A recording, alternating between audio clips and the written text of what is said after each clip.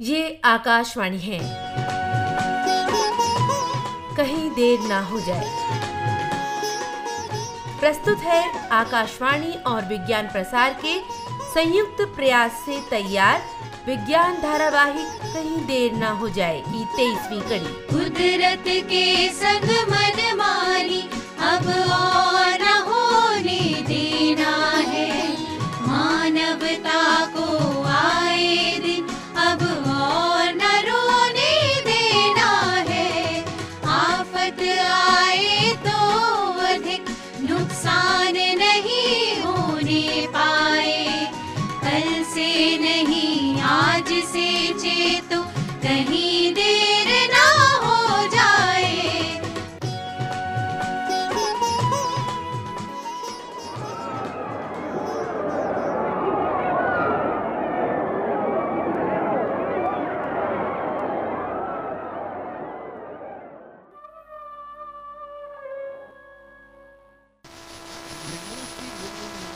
ये आकाशवाणी है।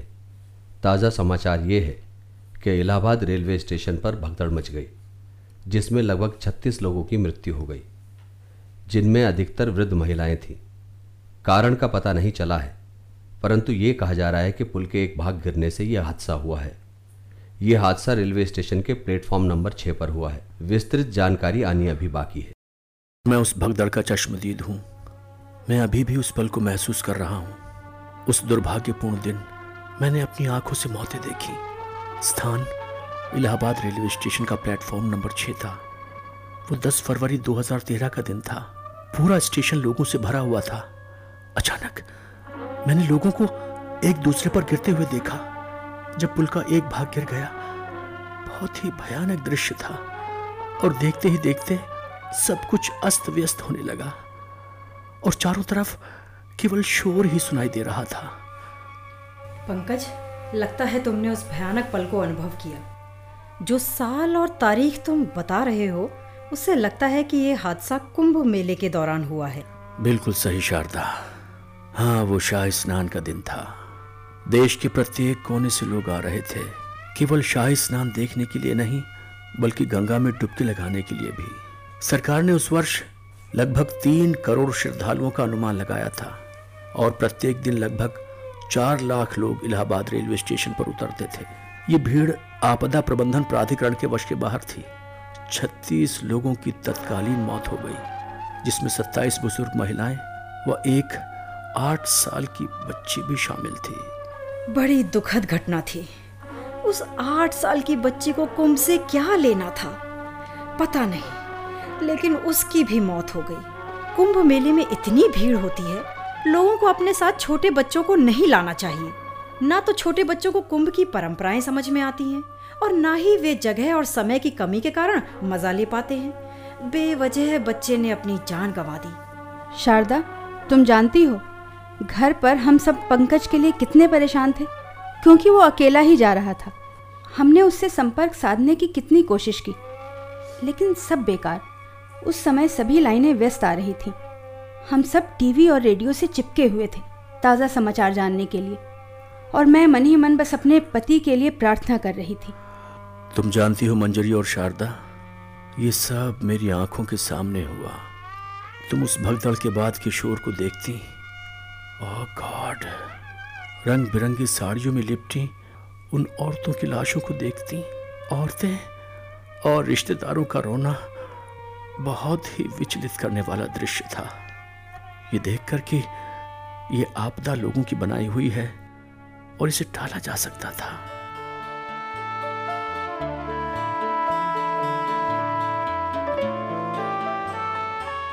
ऐसा लगता है कि ये भगदड़ आजकल आम हो गई है। इन भगदड़ों में बहुत से लोग मारे जाते हैं और घायल होते हैं, परंतु ये मानवकृत आपदा, और वो भी छोटी सी भूल के कारण, हमारी समझ के बाहर है।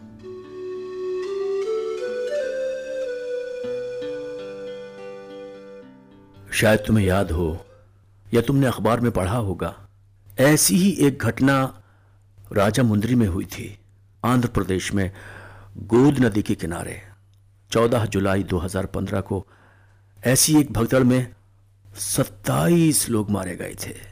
वास्तव में विश्वास नहीं होता कि ऐसी आपदा नदी के किनारे होती है, जहां इतना फैला हुआ किनारा होता है? क्या ये लोगों की जिज्ञासा है या कुशल प्रबंधन है जो ऐसी घटनाओं का कारण होता है? लेकिन आपदा होती अकस्मात है। नहीं, राजा मुंद्री की ये भगदड़ तब मची जब भीड़ में एक औरत पुष्कर घाट के सक्रिय द्वार में घुसते समय भीड़ पर गिर गई। एक बार फिर मैं यह दोहराना चाहूंगी कि लोगों की जिज्ञासा, अनुशासन की कमी या अकुशल प्रबंधन इन भगदड़ों के मूल कारण हैं। देखो, ऐसी जगहों पर भाग लेने वाले लोग ना अधिकतर वृद्ध नागरिक होते हैं। ये लोग स्वयं अनुशासित और ईश्वर से डरने वाले होते हैं और बहुत ही संभल कर रहते हैं। परंतु इसी भीड़ में कुछ ऐसे तत्व होते हैं जो कि इस प्रकार की आपदा का कारण बनते हैं। भौतिक शास्त्र की अनुशासित विद्यार्थी होने के नाते मुझे उन वृद्ध नागरिकों पर दया आती है जिन्हें इन आपदाओं को झेलना पड़ता है। वास्तव में वे एक दूसरे का सहयोग करते हैं, जिससे इन आपदाओं के भयंकर दुष्परिणाम कुछ कम हो जाते हैं, ऐसा मुझे लगता है।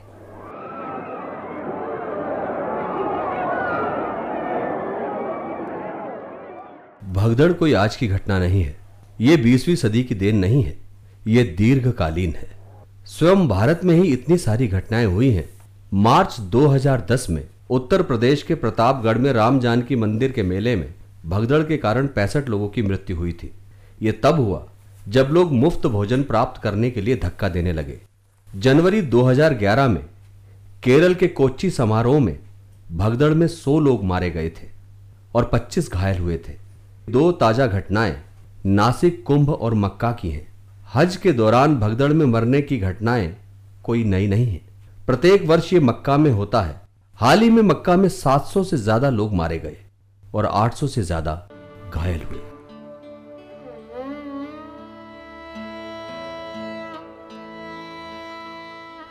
जब बहुत सारे लोग किसी उत्सव या कार्यक्रम के लिए एक स्थान पर एकत्रित होते हैं, तब भगदड़ होती है।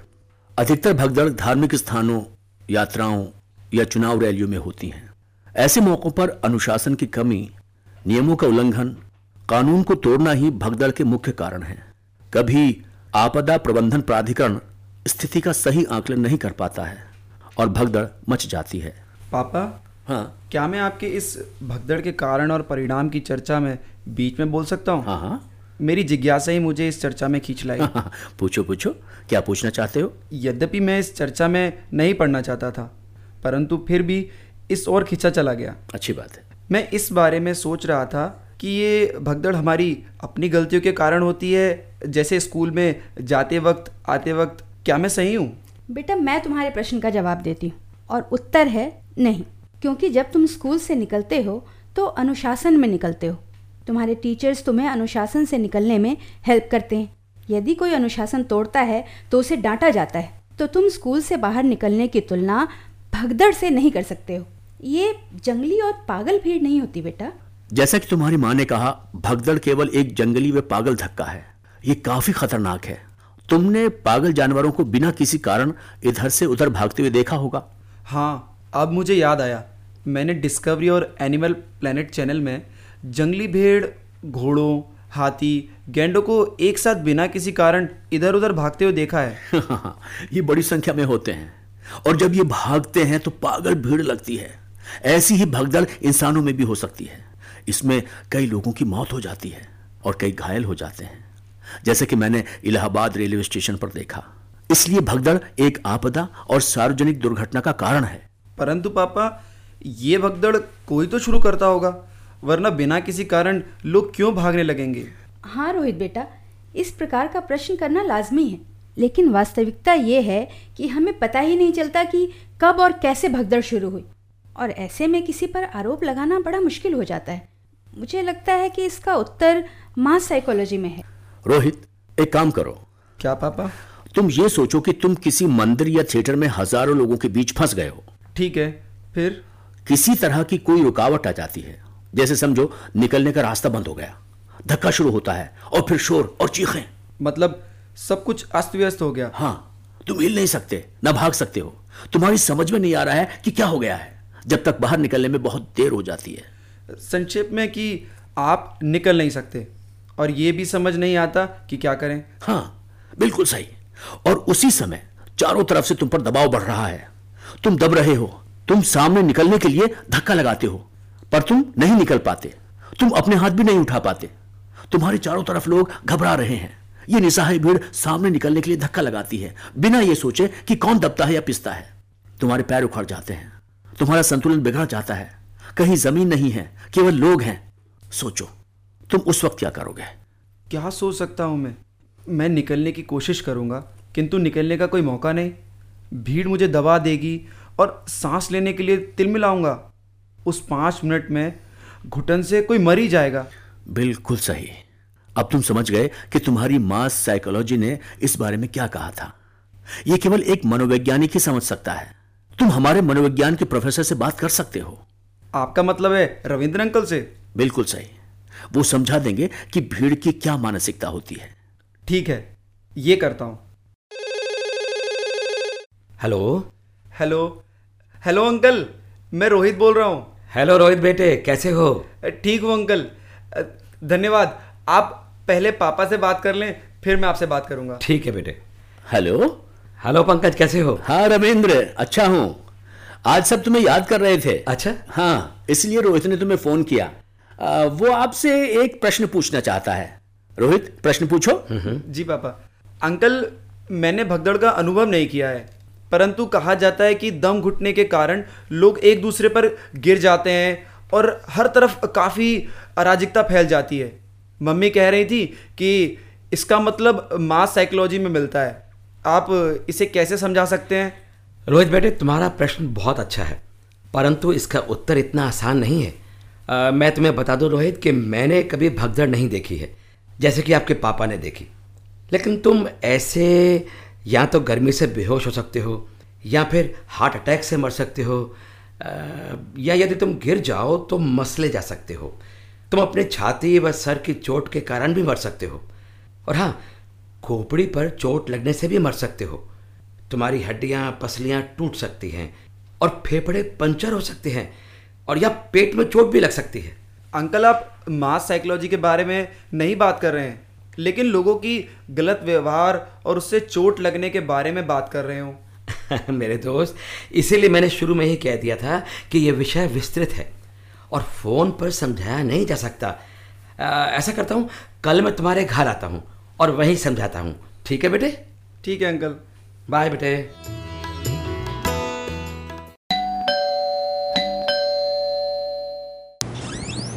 हेलो रोहित बेटे। अंकल, स्वागत है। बैठिए बैठिए। नहीं, यहाँ बैठिए, मैं पापा को बताता हूँ। पापा पापा, रविंद्र अंकल आए हैं। हाँ हाँ बेटा, मैं आता हूँ। और कैसे हो रोहित? भाई, मुझे अभी तक विश्वास नहीं हो रहा है कि आप लोग अभी तक भगदड़ के बारे में चर्चा कर रहे हो। भाई जो भी हो, लेकिन मैं तुम्हारे प्रश्न का उत्तर नहीं दूंगा और तुम्हारे पापा ही इसका जवाब देंगे। लो आ गए। और कैसे हैं? बस ठीक हूँ। भला मैं इसके बारे में क्या जवाब दे सकता हूँ? मैं मास साइकोलॉजी का विशेषज्ञ नहीं हूँ भाई। अरे पंकज, मैंने पहले ही रोहित को बता दिया है कि मैंने कभी भगदड़ नहीं देखी और ना ही उसके दर्द से गुजरा हूँ। क्या आप मुझे इलाहाबाद रेलवे स्टेशन के अनुभव की याद दिला रहे हैं? तब तो मैं कह सकता हूं कि मैं अपने भीतर डर का बयान नहीं कर सकता। मैं वहां से भागना चाहता था, पर मेरे चारों तरफ लोग थे। मुझे पसीना आने लगा और मैं डर गया कि अब कैसे निकल पाऊंगा। मैंने कभी ऐसी स्थिति के बारे में सोचा ही नहीं था, ना ही कभी इसका सामना किया था। रोहित, अब तुम समझे कि तुम्हारे पापा किस स्थिति से गुजरे और उनकी क्या हालत थी। तुम्हारे पापा भी उस भीड़ के एक सदस्य थे। अब तुम भीड़ की पूरी मनोवैज्ञानिक दशा के बारे में सोच सकते हो। तुम्हें मानव मनोविज्ञान को समझने का प्रयत्न करना चाहिए। हम मनुष्य छोटे परिवार समूह से निकले हैं। हम ये नहीं जानते कि हमें भीड़ में कैसा व्यवहार करना चाहिए। ये झुंड की मानसिकता पशुओं में, चिड़ियों में और मछलियों में आम है, क्योंकि वे समूह में चलते हैं। लेकिन अंकल, मेरी समझ में नहीं आता कि आप इन दोनों भिन्न संस्थाओं को एक साथ क्यों जोड़ रहे हैं। बेटे, मैं अभी उसी विषय की ओर आ रहा हूँ। अभी तुम्हारे पापा ने बोला कि वो भागना चाहते थे। वास्तव में यही सामान्य मानव व्यवहार है। लेकिन देखो रोहित, दुर्भाग्यवश तुम ऐसी परिस्थितियों में हिल नहीं सकते। ये सब भागने की मनोवैज्ञानिकता है। एक सामूहिक डर इसे भयानक बना देता है। प्रोफेसर, आप बिल्कुल सही कह रहे हैं। समस्या शुरू होती है लोगों के मंजिल तक पहुंचने के भय से, यानी दर्शन या डुबकी से। जब तुम भीड़ में दबने लगते हो तब तुम बाहर निकलने और भागने की सोचते हो।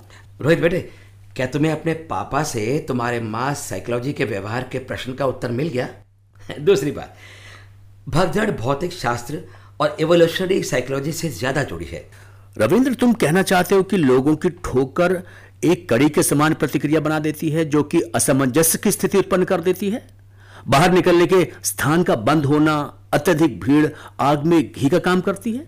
लेकिन अंकल, आपने भौतिक शास्त्र की बात की। भौतिक शास्त्र भगदड़ से कैसे जुड़ा हुआ है? देखो रोहित, मैं भौतिक शास्त्र का विशेषज्ञ तो नहीं हूं, पर हाँ, तुम्हारी मम्मी भौतिक शास्त्र की प्रोफेसर हैं। वो इस पर अधिक प्रकाश डाल सकती हैं। उनसे पूछो, वो आपके पापा से भी अधिक उचित होगा। रोहित, अभी के लिए बहुत है, जाओ चाय नाश्ता लेकर आओ अंकल के लिए। चलो जल्दी। ओके पापा, अभी लाता हूँ।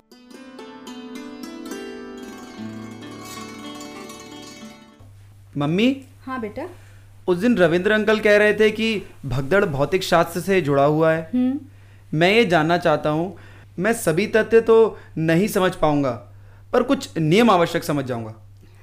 रोहित बेटा, ये बिल्कुल सीधा है। जब भीड़ दो विपरीत दिशा में चल रही है और जब वो एक संकरी जगह पर एक दूसरे से टकराती हैं, तो भयंकर भगदड़ मच सकती है। अभी हाल ही में हज की भगदड़ में यही हुआ। जब लोग या बहुत सी वस्तुएं विपरीत दिशा में एक दूसरे को सभी दिशाओं में धक्का देती हैं, तो बहुत कम बात निकलती है।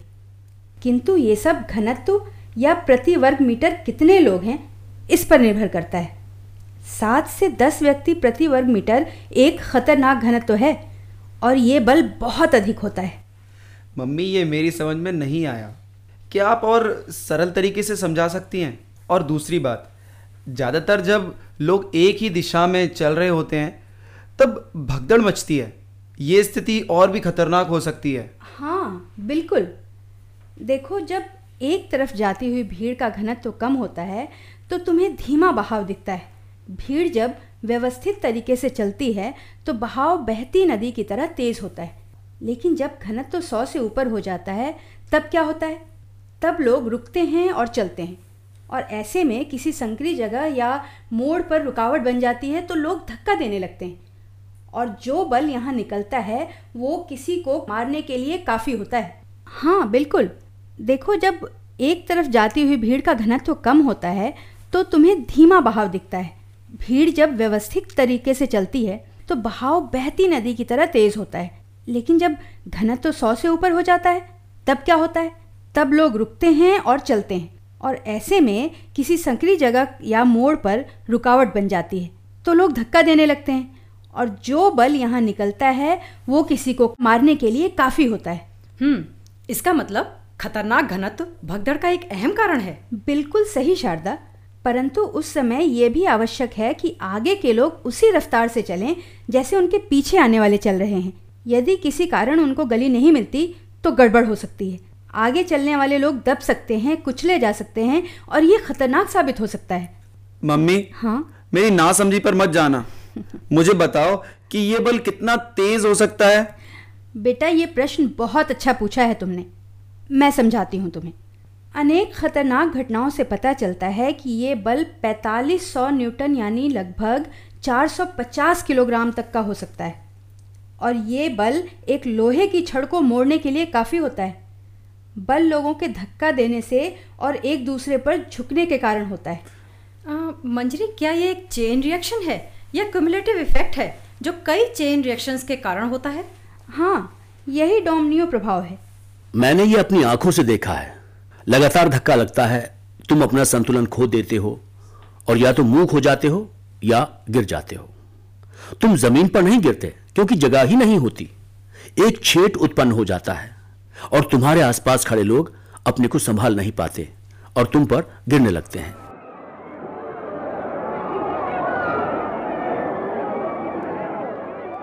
भगदड़ एक आपदा है। ये उत्सव को एक दुर्घटना में परिवर्तित कर देती है।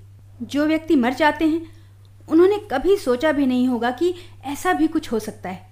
लोग तुम्हारे ऊपर गिरते हैं, तुम्हें घायल करते हैं, तुम्हें मार देते हैं। कुछ लोग सांस उखड़ने से, दम घुटने से मर जाते हैं। तुम जानते हो, जिन लोगों का दम घुटता है वे 64 प्रति वर्ग इंच का दबाव अपनी छाती पर महसूस करते हैं। ये नॉर्मल एटमॉस्फेरिक प्रेशर यानी 14.7 psi का लगभग आधा होता है। तुम खड़े खड़े ही मर जाते हो। घनत्व तो बढ़ता जाता है, जगह नहीं होती और एक शरीर पर दूसरा शरीर होता है और हल्की सी हलचल भी आसपास के लोगों पर दबाव डालती है। ऐसी घटनाओं में मनोवैज्ञानिक तथ्य जुड़ जाते हैं जिसे मनोवैज्ञानिक ट्रिगर कहते हैं। एक अफवाह फैल जाती है भीड़ में या जोर की आवाजें सुनाई देती हैं। तुम्हें जिज्ञासा भी है और तुम भयभीत भी हो। इस निकट आती हुई भीड़ से तुम डर जाते हो और धक्का मारने लगते हो। तुम वास्तव में गिरते या कुचले जाते नहीं हो। तुम्हारी छाती पर बहुत दबाव होता है और तुम दबकर एक अजगर की भांति मर जाते हो। जब मैंने इलाहाबाद में भगदड़ देखी तो मुझे लगा कि वहां कोई आपदा प्रबंधन नहीं था। भारत में हमारे पास भीड़ नियंत्रण का सही प्रबंध नहीं है। ये समस्या केवल भारत की नहीं, सभी जगह है। पूरी दुनिया में भीड़ को नियंत्रित करने के लिए प्रबंधन आवश्यक है। मेरे ख्याल से बड़ी भीड़ को नियंत्रित करने के लिए हमें पहले से ही योजना बनानी चाहिए, यानी कितनी जगह है और कितनी भीड़ आ सकती है। भीड़ के व्यवहार पर भी नजर रखनी चाहिए। अधिक घनत्व वाले स्थान की पहचान पहले ही कर लेनी चाहिए। ये सब बातें सुनने के बाद मैं भी एक सुझाव देना चाहूँगा। ऐसे आयोजनों को सुरक्षित बनाने के लिए कई प्रवेश और निकास होने चाहिए। रोहित, प्राधिकरण इस दिशा में कार्य कर रहे हैं। भारतीय राष्ट्रीय आपदा प्रबंधन का ये सुझाव है कि भगदड़ को रोकने के लिए सुरक्षित गाइडलाइंस होनी चाहिए। अहमदाबाद के मैनेजमेंट इंस्टीट्यूट ने भी कुछ विकल्प सुझाए हैं, जैसे आने जाने के लिए अनेक मार्ग, बड़ी भीड़ के दबाव को रोकने के लिए। एक अन्य विकल्प है मेहमानों के लिए उचित योजना। तुम जानते हो यातायात सुविधाएं भी आवश्यक हैं। ट्रैफिक नियंत्रण, पार्किंग, भीड़ नियंत्रण, आपात निकास भी सहायक होंगे। यथोचित घेराबंदी, बिजली उपकरणों और अग्निशमन उपकरणों को सही स्थान पर लगाना भी भगदड़ प्रबंधन के प्लान हैं। पापा, हाँ, भरोसेमंद स्वास्थ्य सेवा भी उपलब्ध होनी चाहिए। बिल्कुल सही कहा रोहित। प्राथमिक चिकित्सा और मूलभूत स्वास्थ्य सुविधाएं भी जरूरी हैं। लाउड स्पीकर और सार्वजनिक घोषणा केंद्र भी जरूरी हैं लोगों को सतर्क करने के लिए। मैं जानता हूं, एक बार भगदड़ शुरू हो जाए तो उसे नियंत्रित करना बहुत मुश्किल है। एक बार सैकड़ों लोगों का दबाव आप पर पड़ता है तो आप कुछ नहीं कर पाते, लेकिन यदि आप एक तरफ मुड़ जाएं तो बच सकते हैं। बल आपकी छाती की जगह आपके कंधे सहन कर लेते हैं और तुम सांस ले सकते हो। पापा, एक आखिरी और सबसे बेहतर सुझाव है कि आप सतर्क रहें कि आपके चारों तरफ क्या हो रहा है। स्वयं अपने खतरों का अवलोकन करें। बहुत अच्छा, और निष्कासन की तरफ बढ़ने लगें। बहुत बढ़िया पापा। कम से कम एक व्यक्ति को थियोरेटिकली प्रशिक्षित कर दिया। नहीं रोहित, तुम पूरी तरह प्रशिक्षित नहीं हो। तुम्हें सीपीआर की जानकारी नहीं है। शारदा आंटी, ये सीपीआर क्या है? सीपीआर का मतलब है कार्डियोपल्मोनरी रेजिस्टेशन। ये एक आपातकालीन तरीका है दिमाग को क्रियाशील रखने के लिए। हृदय गति रुकने पर खून के सर्कुलेशन को बनाए रखने के लिए, जब तक कोई और कदम ना लिया जा सके। हाँ, ये बहुत ज़रूरी है। ये केवल भगदड़ में ही नहीं परंतु वहाँ भी ज़रूरी है जहाँ बहुमंजिल इमारत गिर जाती है। ज़्यादातर हृदय गति वहाँ रुक जाती है ऑक्सीजन की कमी व दम घुटने से। रोहित, प्राथमिक उपचार का प्रशिक्षण दिया जाता है। रोहित, भगदड़ और बहुमंजिला इमारत गिरने पर ज़्यादातर लोग दम घुटने से ही मरते हैं। इसीलिए पहले ग्रस्त लोगों की प्रतिक्रिया देखनी पड़ती है। यदि व्यक्ति कोई प्रतिक्रिया नहीं दे रहा है और सांस नहीं ले रहा है या सामान्य सांस नहीं ले रहा है तो सबसे पहले 911 पर फ़ोन करो। यदि व्यक्ति सामान्य सांस नहीं ले रहा है तो छाती पर हाथ से दबाव डालना शुरू कर देना चाहिए। मम्मी, हाँ, दबाव से क्या होता है? बेटा, ये खून के दौरे को पुनः चालू कर देता है। और ये कैसे किया जाता है? रोहित, मैं बताती हूँ। छाती के बीच में हाथ से 2 इंच तक दबाव डालें। लगभग 30 बार प्रति मिनट 100 की दर से जल्दी जल्दी पंप करें। इसे पंपिंग भी कहते हैं और ये 1 सेकंड से भी तेज गति से होनी चाहिए। ओह, इतना तेज! और फिर क्या करना चाहिए? और फिर सिर को पीछे की तरफ झुकाएं और ठोड़ी को दबाएं। अच्छा, और फिर नाक बंद करके अपने मुंह को उसके मुंह पर लाएं। बहुत अच्छा। और फिर अपने मुंह से उसे सांस दें जब तक कि उसकी छाती ऊपर ना उठने लगे। अच्छा किया। फिर? और फिर प्रति सेकंड 2 सांस दो और इसी प्रकार 30 पंप और सांस देते रहो जब तक कि कोई सहायता ना मिले। उसके बाद स्वास्थ्य अधिकारी स्वयं देख लेगा। इस प्रकार भगदड़ व बहुमंजिली इमारत गिरने से फंसे लोग जो बेहोश हो जाते हैं उनको बचा सकते हैं। उनका विस्थापन भी आवश्यक है, परंतु ये सरकार का काम है। आम नागरिक को ऐसी घटनाओं में लोगों को मलबे से बाहर निकालने में मदद करनी चाहिए। उन्हें पानी व स्वास्थ्य सेवाएं दें। अरे हाँ, एक और बहुत ज़रूरी बात, ऐसे लोगों पर भी ध्यान रखें जो लूट की इच्छा से आए हैं वहाँ पे। सबसे आवश्यक बिंदु है कि संबंधित प्राधिकरण जैसे अग्निशमन, नगर निगम व पुलिस को सूचना दे।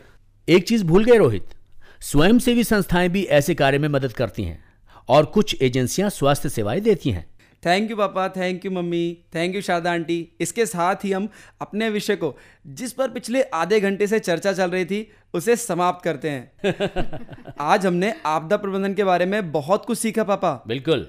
और मैं स्कूल में और अपने सभी दोस्तों को, सब लोगों को बताऊंगा। आपदा प्रबंधन के बारे में सबको जानकारी होनी चाहिए पापा। हाँ बिल्कुल बिल्कुल। ये विषय यहीं समाप्त करते हैं और खाना खाने का वक्त हो गया। क्या सबको भूख नहीं लगी है क्या? पापा मुझे तो बहुत भूख लग रही है। चलो चलते हैं, खाना पे टूट पड़ते हैं। चलो चलो, सारा बिल्कुल तैयार है खाना, मैं अभी परोसती हूँ।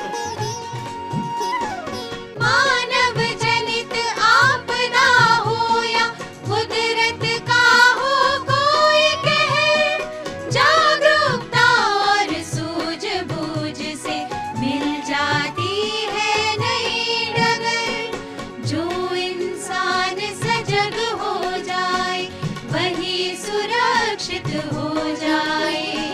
कल से नहीं आज से चेतो, कहीं देर ना हो जाए। कहीं देर ना हो जाए। अभी आप आकाशवाणी और विज्ञान प्रसार के संयुक्त प्रयास से तैयार विज्ञान धारावाहिक कहीं देर ना हो जाए की 23वीं कड़ी सुन रहे थे। आलेख व अनुसंधान डॉक्टर पारुल सेठ और डॉक्टर किशोर कुलकर्णी। हिंदी अनुवाद सविता यादव। समन्वय डॉक्टर आर गोपीचंद्रन और डॉक्टर बी के त्यागी। निर्देशन उपेंद्र खुशू। प्रस्तुति सहायक रोहित प्रसाद।